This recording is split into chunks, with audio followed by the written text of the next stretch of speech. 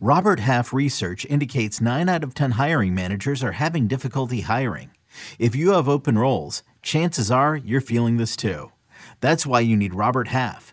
Our specialized recruiting professionals engage with our proprietary AI to connect businesses of all sizes with highly skilled talent in finance and accounting, technology, marketing and creative, legal, and administrative and customer support. At Robert Half, we know talent. Visit roberthalf.com today. It is time for the 2022 awards. Up next on Fantasy Baseball Today in 5. Welcome into FBT in 5. Today is Thursday, October 13th. I am an extremely overdressed Frank Stamfel here on the award show. Why not? Joined by my buddy, Scott White. And let's start off with the most valuable hitter and most valuable pitcher, Scott. No surprise with these two. Aaron Judge, the number one player in fantasy baseball this past season, and Justin Verlander, who is likely the American League Cy Young Award winner. Yeah, and for these choices, there was some element of value incorporated. Judge wasn't, of course, an early round pick, but he wasn't a first round pick, and he ended up being the best hitter in fantasy by far. Of course, the 62 home runs, that was 16 more than any other player. And if I can use point scoring to put that in perspective, the gap between Aaron Judge and the number 2 hitter, Jose Ramirez, in that format was bigger than the gap between Jose Ramirez and the number 23 player. So even though it was like a third round pick, that I think Judge is deserving of the most valuable hitter. Verlander, meanwhile, he was the number 29 starting pitcher drafted on average. There was a lot of skepticism of the 39-year-old coming off Tommy John surgery, which maybe was appropriate. I didn't share in that, I can thankfully say. He ended up being, at least in 5x5 scoring, he ended up being the number 1 pitcher. The most improved hitter and pitcher this past season, according to Scott, earning these awards, Nate Lowe and Kyle Wright. Nate Lowe went from a 771 OPS in 2021 to an 851 OPS in 2022. Kyle Wright was your lone 20-game winner this past season with 21. Scott, thoughts on these two?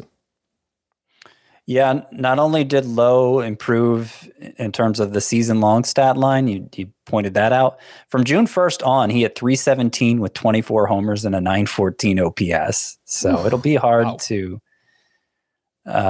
he'll probably be one of the top 10 first basemen drafted next year, I'd say. Pretty close anyway. And then Kyle Wright, I like to use this example for him. So yes, he ended up being the major's only 20-game winner. He wasn't on anybody's draft board coming into the year. And even in the Scott White Dynasty League, which is a 2014 points league, where the starting pitchers are stretched so thin in that scoring format in a league of that size that... And even in that league, Kyle Wright went undrafted. He ended up being a waiver claim. So, yeah, I think most improved is a fitting designation for him. The Bobby Big Bat Award is given out to a late-round player who provided a ton of power. And Christian Walker would fit that mold. He had a career-high 36 home runs. And the opposite would be the Freddie Fleetfoot Award, which is given to someone who helped us out with steals this past season. And obviously, John Birdie led all of baseball with 41 steals this past season. Scott, I don't know that I'm going to be very excited to draft John Birdie, but Christian Walker is someone I think I will like as my corner infielder. Yeah, I mean, it kind of depends where he goes. It kind of depends where both of them go, because stolen bases have for many years now kind of been the main driver of hitters' value in rotisserie leagues. Now, I don't think it should be that way going into next year, because I think we're going to see stolen bases explode with some rule changes that are taking effect. But if people stick to their usual approach of overvaluing anybody who's going to make a dent in the steals category, then I do think John Birdie could be drafted. I think I have him 14th at both second base and third base, which isn't especially high, but it's definitely him getting drafted in roto leagues. I'll probably be passing him up myself, but I could see him being overdrafted. Not a very good hitter. I'm not even sure he's going to stick in the Marlins lineup next year, and those are the concerns.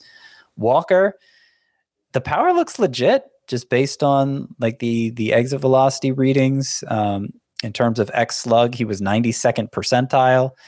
And he got the batting average up to 242. It was still 15 points below his expected batting average. Plus, he was one of the most shifted upon right-handed hitters this past year. So with the shifts being severely limited next year, it's possible, unlikely, but possible we actually see Walker improve all the more.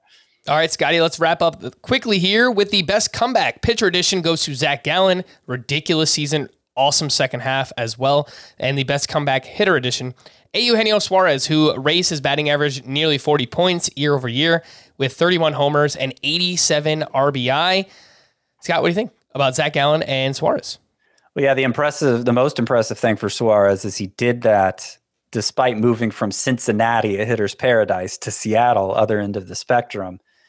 With his power, if he's able to hit over 230, that's probably good enough. Third base is weak. I have him as a top 12 player going into next year.